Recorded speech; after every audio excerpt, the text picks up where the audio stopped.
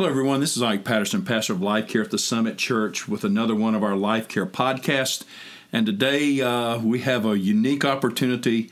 I get to speak to one of my best friends. This is Randy Honeycutt from Duke Power. He is the one of the lead inventory analysts for Duke Power, strategic thinker, and my Jedi leadership coach. We get breakfast every once in a while and get the chance to talk about leadership and God and what He's doing in the world.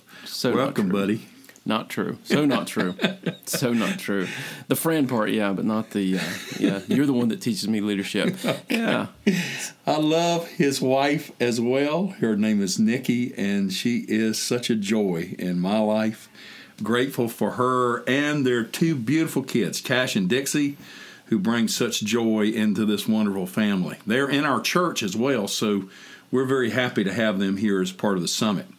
Hey, man, I asked you to come because in the years that we've spent together, we've talked about this. How many years have we spent together? That's a good question. I've been here 11 years. But how many times have we spent together? Probably about 8 years. Yeah, we spent some time together. Yeah. So we meet every so often for breakfast. Yes, we do. Where you teach me things. That's not true. That is true. I can teach you how to eat, that's for sure. I thought this was where you were going to teach me today. Apparently not. Okay, before you violate my trust, let's talk about how people experience the violation of trust in their lives. And what are some key areas that you've experienced in your life with this aspect of a violation of trust? Well, two things, and you and I talked about this, but two things that really come to mind right off the bat is this institutional trust, system trust, organizational trust. That's a piece, right? Yes. And then you have personal trust. So this is a people. So for me, that's the two things that really. But there's a lot more. It's much deeper than that.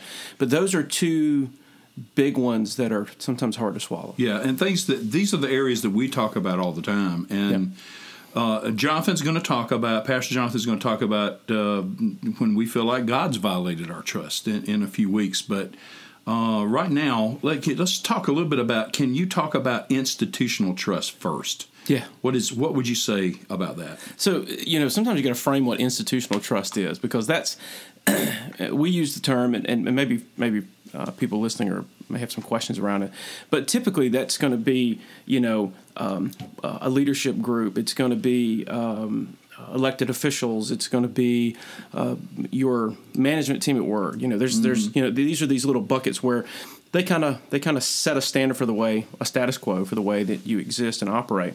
One of the first things that pops into my mind is the presidential elections. Yeah. All right. So I remember one election coming into work, and this is one of these. I'll tell you this, but don't tell nobody else. But so I have we'll keep this between us. Yeah, right? Sure we will.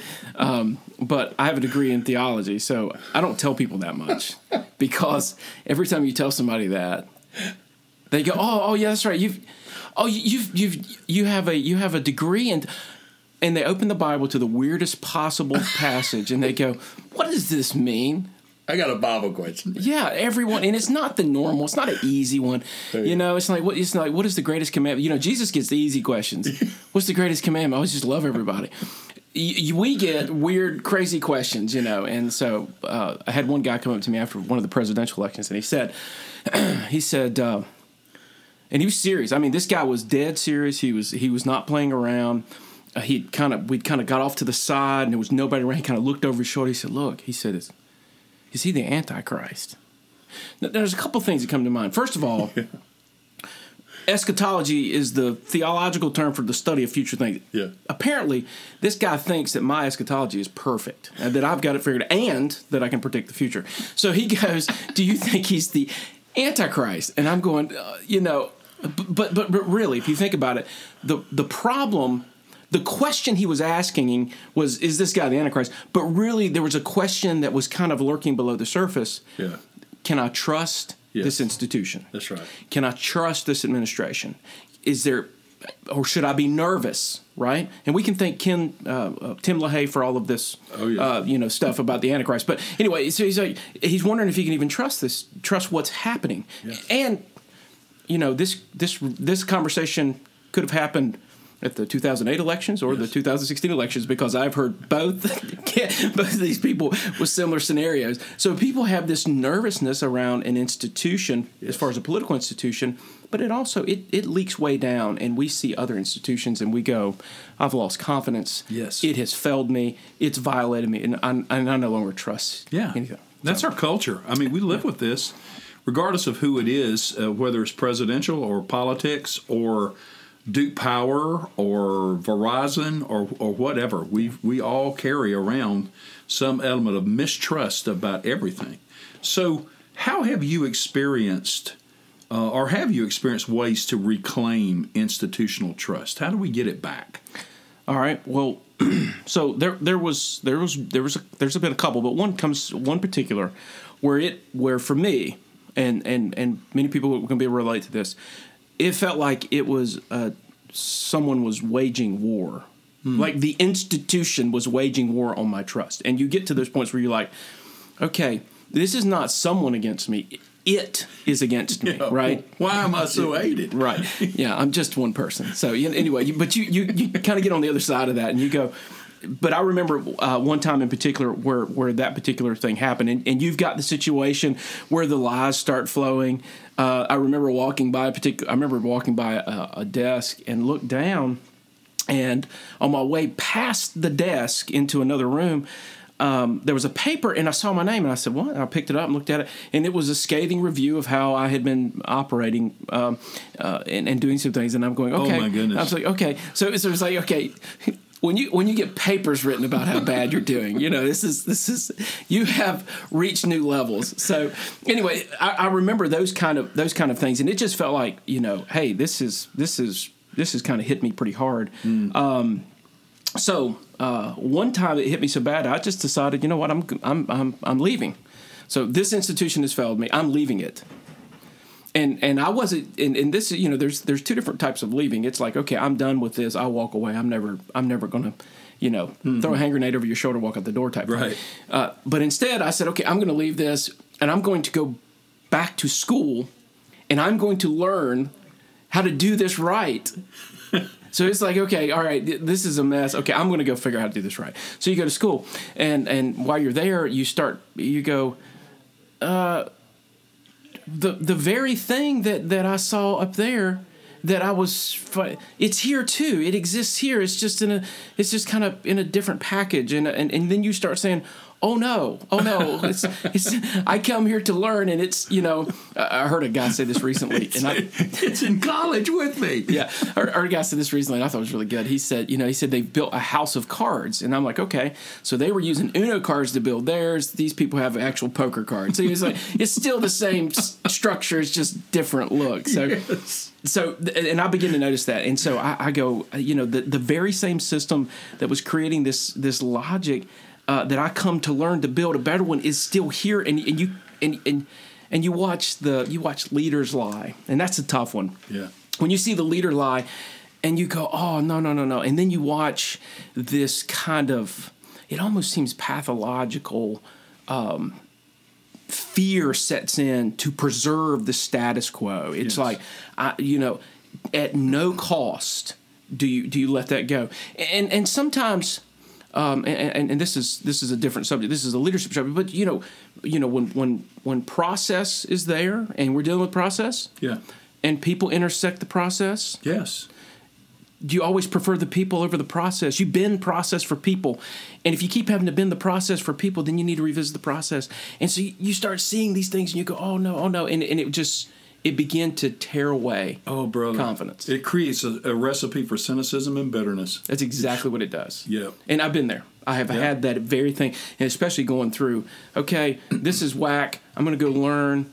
Oh, the institution that's supposed to teach is just as whacked. And I'm going, you go, what do you do then? You know, well, you become cynical and bitter. That's what you do. That's the answer. Right. And everybody and everything is against me. Yes. So. Yeah. And it's very easy to get, that's a kind of a victim mentality that you can very easily kind of seep into, which doesn't have life in it. Right. Okay. So, and we're going to talk about just a little bit about, so how do we overcome that? We need to be aware of it like you're talking about. We must come to the place where we go, okay, this is affecting me, and I'm thinking this way. So capturing the thoughts, I'm assuming we're going to talk a little bit about that in a minute. Well, all right, I heard a guy say this, and I wish I could come up with this stuff myself. I just have to repeat what I've heard. So this is what other people I've heard talk about it. I heard a guy make this statement. He said, if you wake up tomorrow morning and you're a little less bitter, and you have a little less hate, and you're a little less frustrated, and you're a little less. Yeah. It's not that it's all gone. You talked about this yesterday. This was this when you spoke about forgiveness and forgetting. He said, if it's just, can you wake up tomorrow and be a little less? That doesn't mean you don't stand up against dysfunction. That doesn't mean that you don't push against the status quo that is trying to preserve something that is not good for people. It doesn't mean that. It just means, okay, I'm a little less bitter today. Yeah. That's a better way to live. It's how we recover. I think so. Yeah. And any illness, when the fever breaks, we're in recovery. Yeah. And when we are moving past some of the pain of our past, we're in recovery. So if this is one step of I'm not going to be better today, or I'm at least less bitter. That's a great point. So the hate doesn't go away automatically. You said it yesterday. It's a process. Yeah. It doesn't go away automatically. The bitterness doesn't go away. The cynicism doesn't disappear automatically, and that's okay. And I think sometimes when we wake up and we go, oh, I'm still angry about this. Yeah. And you start self-judging and you go, well, you ought to be grown up enough to get past it. But what if you're just a little bit less angry today than you were yesterday? Then celebrate that. Yep. That's a better way. Yep. So does this apply to personal trust as well, or is it different? Well, there's kind of a big difference. For me, in my opinion, there's a big difference. When you deal with an institutional trust, it's a system. Yep. It can be distant, right? It can be there. It can be the administration. It's not necessarily a who, it's a what. Right. Yep. When you get to personal trust, now you have flesh, bones, eyeballs that you look into, and it's an object. Yes. And for me, that's a little bit different. Because once you aim in and it becomes an object, it's a big deal. One of the thoughts I had wrote down about this was I had dinner not long ago with one of these great guys. It's incredibly cool guy, and I remember him sitting across from the table from me, and he tells me this incredible story that you couldn't make it up. In fact, if I didn't know him, I would think you just pretty much made this whole thing up. Because it was so incredible. It was this horrible event. It involved a girlfriend. And I'm going, oh, my goodness. And at the end of it, he looks across the table and he says, should I pray for her? Do I forgive her? And you're going, those are big questions. Absolutely. Those are enormous questions. And the only thing I could say to him was, the Jesus movement, the central theme of the Jesus movement was that element of what Jesus said about his enemies, what he said, how to deal with enemies. We're 2,000 years past that, and we still haven't figured out what to do with that, right? We don't want to hear what he has to say. No, because it erases, because enemies disappear, there are no more boundaries, there are no more borders, there is no more gaps. It's everybody is the same. And so to hear... He had this incredible object in front of him. What do I do with her? Yeah. And do I forgive and do I pray? And I'm thinking, wow. And I think that kind of that little piece about institutional trust. If you can pray and if you can forgive just a little bit today and just start somewhere, I think that's important. Yeah. I mean, we talk about Jesus. I think Jesus is probably one of the core pieces here. For a Jewish rabbi, okay, a Jewish rabbi who come through his own culture's religious system, a rabbinic tradition, to eventually be murdered because that same system convinced a government to murder him, and he dies on a Roman execution stake. And you go, what do you do with that? Oh, Jesus says, hanging up there dying, forgive them. They really don't know what they're doing. Wow. You go, what do you do with that? Yeah. What do you do with that? They had this idea that, from their culture, that this Messiah was going to come and he was going to deliver them from the Romans. He's going to be like the great David from back in the day. And then all of a sudden it's, no, they're going to take my life and I'm going to forgive them while they do it. That's big. It is. We don't, that has to be supernatural because human beings, we don't really know what to do with something like that. So what do we do with stuff like that? Well, for 2,000 years, we've still been talking about what Jesus did. That's right. So apparently it worked a little bit better than waging war, right? That's right. You've got the Roman Empire it's a history lesson now. That's it. The Babylonian Empire is a history lesson. The Greeks and Alexander the Great, they're a history lesson. The Jesus thing is a movement that people are still interacting with. Absolutely. And there was no war. It was forgiveness. Yeah. And you go, okay, so that we talk about a lot of times in the industrial world, we talk about sustainability. That's a sustainable idea. Absolutely. It's consistent and it's always about life change. It is. Thinking about hate, a friend of mine gave me a word a couple years ago called rumination. Hate, it needs rumination. It has to. You have like an event. It's like the original cold fusion. You have an event that ignites it. But if you have enough hate, it can keep something going from now on. It's perpetual. Yeah, it just keeps it rolling. I remember having a conversation with a lady one time, and she was telling me this incredible story. And you could, she had details. It was pristine, and I was standing here, and they were standing there. Sounded like yesterday. Yeah, it was very clear, very, very clear. And you could see the scowl and the anger and the frustration and you saw this on her face, and you're like, okay. And so you're hearing this whole story, and it draws out. It's a long one, and you get to the end and say, wow, that's just horrible. When did that happen? And it was like years ago. She still lives in it. Well, hate ruminates, that's and right. when it ruminates, it just keeps it going, and you're going, oh no, you're waking up today a little bit more bitter today than you were yesterday. Let's be it's less. Robbing her of life, isn't it, brother? Yeah, and I think that's one of those quintessential things that you go, okay, I'm not giving that away to someone else. So, how do you help others who've experienced failures or setbacks with institutional trust or personal trust? You've given some illustrations. You've talked with people. And in the talking with those people, you're talking about stories of people that have encountered pain. So how do we help them? Well, so in my world, I've been in my work world. I've been there quite a while, right. There are certain things I'm responsible for, certain things that I'm responsible for leading. Point person on a lot of things. In other words, lots of stuff come at you every day. Phone call. There's not a day goes by. There's not a phone call. There's not an interaction. There's not a question around what do I do here? What is my next step? What is the process? What's my functionality? Constantly getting this. Well, years of experience, I've been able to kind of piece that together. And what happens is you're able to give those answers very quickly. Very quickly, they come to you with I remember the other day somebody called me and I said, okay, yeah, here's what we need to do. And I just and tell them, and they go, oh, man, that was so simple. That's great. But the truth of the matter is I've had these years of experience. That's right.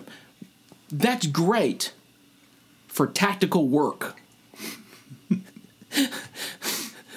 And my problem is I take all of that great, simplistic, tactical work mentality and you apply it to human beings, and that doesn't work. Flesh and blood, man. It doesn't work. Humans are way more complex than a series of here you do this, and this, and that's it. And so what happens is you get very successful at work, and then you interact with somebody and you go, oh, here's what you need to do, blah, blah, blah, and you give them 3 steps. They go do the 3 steps, and it doesn't work. They come back to you. And then you give them 3 more steps, and that doesn't work. And then the next thing, they're looking at you, you're a nut.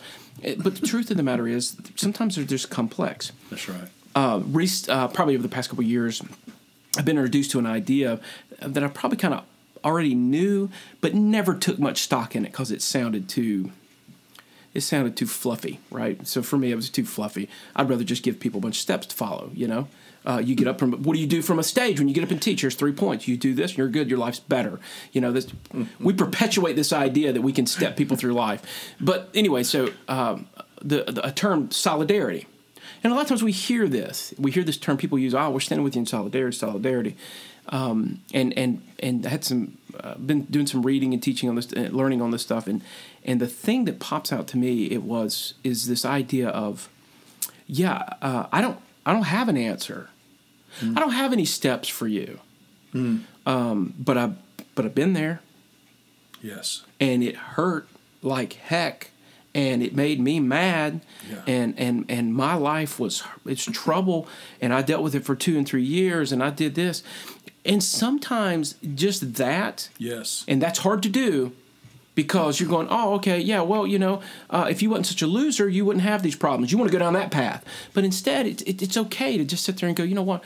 Hey, I understand. Yeah. And by the way, we'll go back to the Jesus thing. And again, we're taking top shelf stuff, easy stuff. But you want someone who has been marginalized, lied about, cheated on, done wrong, murdered. Jesus is this beautiful example that stares back at us from a cross and says, hey, I've been there. I know what that's like. That kind of solidarity that says, I've been where you are, I get it. I don't have an answer. But guess what? You're not the first one. You're not the only one. I've been there too. And you don't suffer alone. Yeah, that's right. And for some reason, this transcends things that science has yet to explain. It does something deep in your spirit that says, okay, all right, I feel better. I've had conversations with people where it's like, hey, I've been there. And they go, and in the conversation, you've given them nothing. You've given them absolutely no steps to follow. And they just simply go, okay, thanks. Man, that was great. That helped me a lot. And you're going, I didn't give you anything. Yeah. But I sat here and said, hey, I understand what it's like. For me, that one there rises to the top over the past couple of years that I think is so important. And sometimes we got to get back to some of that because we're dealing with complex human beings that are made in the image of the divine. And if we can't relate to them, Jesus is probably the greatest person that can relate to them and says, hey, I was lied about by my religious system. They took me in the middle of the night through a bunch of fake trials and till they could find someone who would agree to kill me. And then they killed me. Okay? I get it. Institutional distrust. And forgive them. They really just don't know what they're doing. That kind of language, that's hard. That's hard to understand. Harder, and no wonder people question, was Jesus a real character? Because we've not seen humans like this. We're like, okay, they had to make this guy up. There's no way it's real. And the world system always is about writing people off, dismissing, marginalizing, and moving on. And so let's talk about that, because I think this is important. And we didn't talk about this. You mentioned it yesterday during your talk, which, by the way, was incredible, and everybody should listen to that more than the podcast. But your conference where you taught us during the service, but it doesn't mean that you take all boundaries down. Right. A boundary doesn't mean you don't love. A boundary just simply means I can love you better from here. That's right. Right? That's right. And so you're right. It's not that you write everyone off. That's not the answer. Because these are people created in the image of the divine, every one of them. Mm-hmm. And it's not that you write them off. And it also doesn't mean that you take down all boundaries and you say, hey, you got full access to my life. And you wind up in a mess, right? Yeah. I mean, we don't want to write them off. Mm-hmm. But we also, you got to find healthy boundaries. And that's a conversation for another time. There's much more brilliant people who've wrote books on that can explain it more. Mm-hmm. But good. So I want to ask you this question, because you've talked a little bit about this. So what can be done when you see evil happening to other people that you know will determine their trust in people or institutions? When we see it happening, this is when trust moves out of our world and affects others. So what do we do, Randy, with that? That's tough. Mm-hmm. That's tough. In fact, that animates me quicker than somebody doing me wrong. Being an advocate. I mean, we have a heart toward advocacy. Yeah. Yes, because we're leaders. Yeah. You can chew on me, spit me out, call me everything you want to. That's okay. I'll live through it and get through it. Mm-hmm. But you watch a vulnerable person getting taken advantage by a person or an institution. Yeah. It riles me up. I get very frustrated around those things. And the anger and the hatred of something that didn't even affect me starts to boil. And you go, wait a minute, this isn't right. And I don't have a really good, simple answer for it. The only thing that I know to do is you just simply get in there, and you, we're going to center this on Jesus because there's not very many people who've done it better. But when they have the stones ready to sling at someone else, you just simply say, "Hey, I'm not going to condemn you." Yeah. I mean, this was a Jesus moment. I don't condemn you. I'm going to. This is the greatest opportunity to love. You have a beautiful chance to love that person who's being taken advantage of. You got a beautiful opportunity to love that person, stand up for them, be there with them, put your arm around them, solidarity, those type of things. You get that opportunity to do that because here's the point. When an institution or a person comes at them and attacks them and beats them up and chews on them, their trust in people and institutions is going to go away. Yeah. And you get to be a savior for that. That's why you're there. You get to say, hey, I'm going to love you. That's I'm exactly here right. for you, and I'm sorry you went through this. Yes. Sometimes you can say, hey, I've been there. I remember one I run into, I said, hey, I haven't been here, but I got a friend of mine, and they've been exactly where you are. I'll connect you. That matters. And so people need some love from us. And so when they're being done wrong, yeah, stand shoulder to shoulder with them, wrap your arm around them, and say, "I'm not condemning you. I'm with you." And see, this is the joy of being a Christ follower. It is. Is we get the opportunity when the president is tweeting stuff that we disagree with, when people are elected that we disagree with, when institutions are charging more than we think the bill should be, when we're being defamed or devalued by marriage partners. Where does God put us? He puts us right beside them. And we get to model, because it comes a platform of grace, we get to model this Jesus that you're talking about. Yeah. In the midst of all of this pain and rejection and the demeaning of trust, we get to model grace, humility, honesty, forgiveness. You know, in Matthew 5, when Jesus, what we call the Beatitudes, those couple of phrases there, if you and people are going to think I'm evil, but you could probably take the rest of the scriptures and maybe throw it to the side, focus on those for a number of years, and go, okay, if I ever figure this one out, if I ever figure these out and apply these to my life, then I'll come back and see the rest of it. But those are so powerful and so strong. They are. And these are great principles that he left us. Yes. And they center so deeply around people. And who they are and that they matter. Behavioral patterns that Jesus is modeling. Yeah. Yep. Good job, buddy. Well, I appreciate you spending time with us and talking about this, because we've talked about it before in our times together, and I just wanted our folks to be able to have an opportunity to hear you talk about it. Well, I hope I reset everything back the way you told me all these years. I hope it's a good mirror, because I'm not smart enough to come up with this on my own. Okay, whatever. Hey, if anybody wants to get in touch with you and talk to you about this, how can they do that? I'm on. You got social media stuff like the Twitters and the Instagrams. I got emails, the phone. I don't care. That kind of would stuff. you give it to them?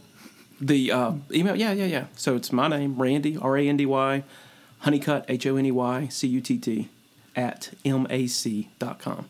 Okay. Randy Honeycutt @mac.com. That's great. Yeah. Will you pray for us, brother? Love to. Okay. Love to. Jesus, thanks so much for these incredible examples that you've just left with us. You modeled just an unreal way to live for so many of us, and it is so tempting and so alluring to deviate from some of these things that you've given us and say, I am just upset and I'm mad and I'm frustrated. And you want to go down that path. Help me, help each one of the people that are listening to just wake up tomorrow with a little bit less bitterness, less hatred, less cynicism, and a little bit more love and a little bit more solidarity for those that are going through pain. Thank you that we get to hang out and talk about these things. Think from my buddy Ike, and who has stood with me in love and solidarity in so many things. It's just so cool.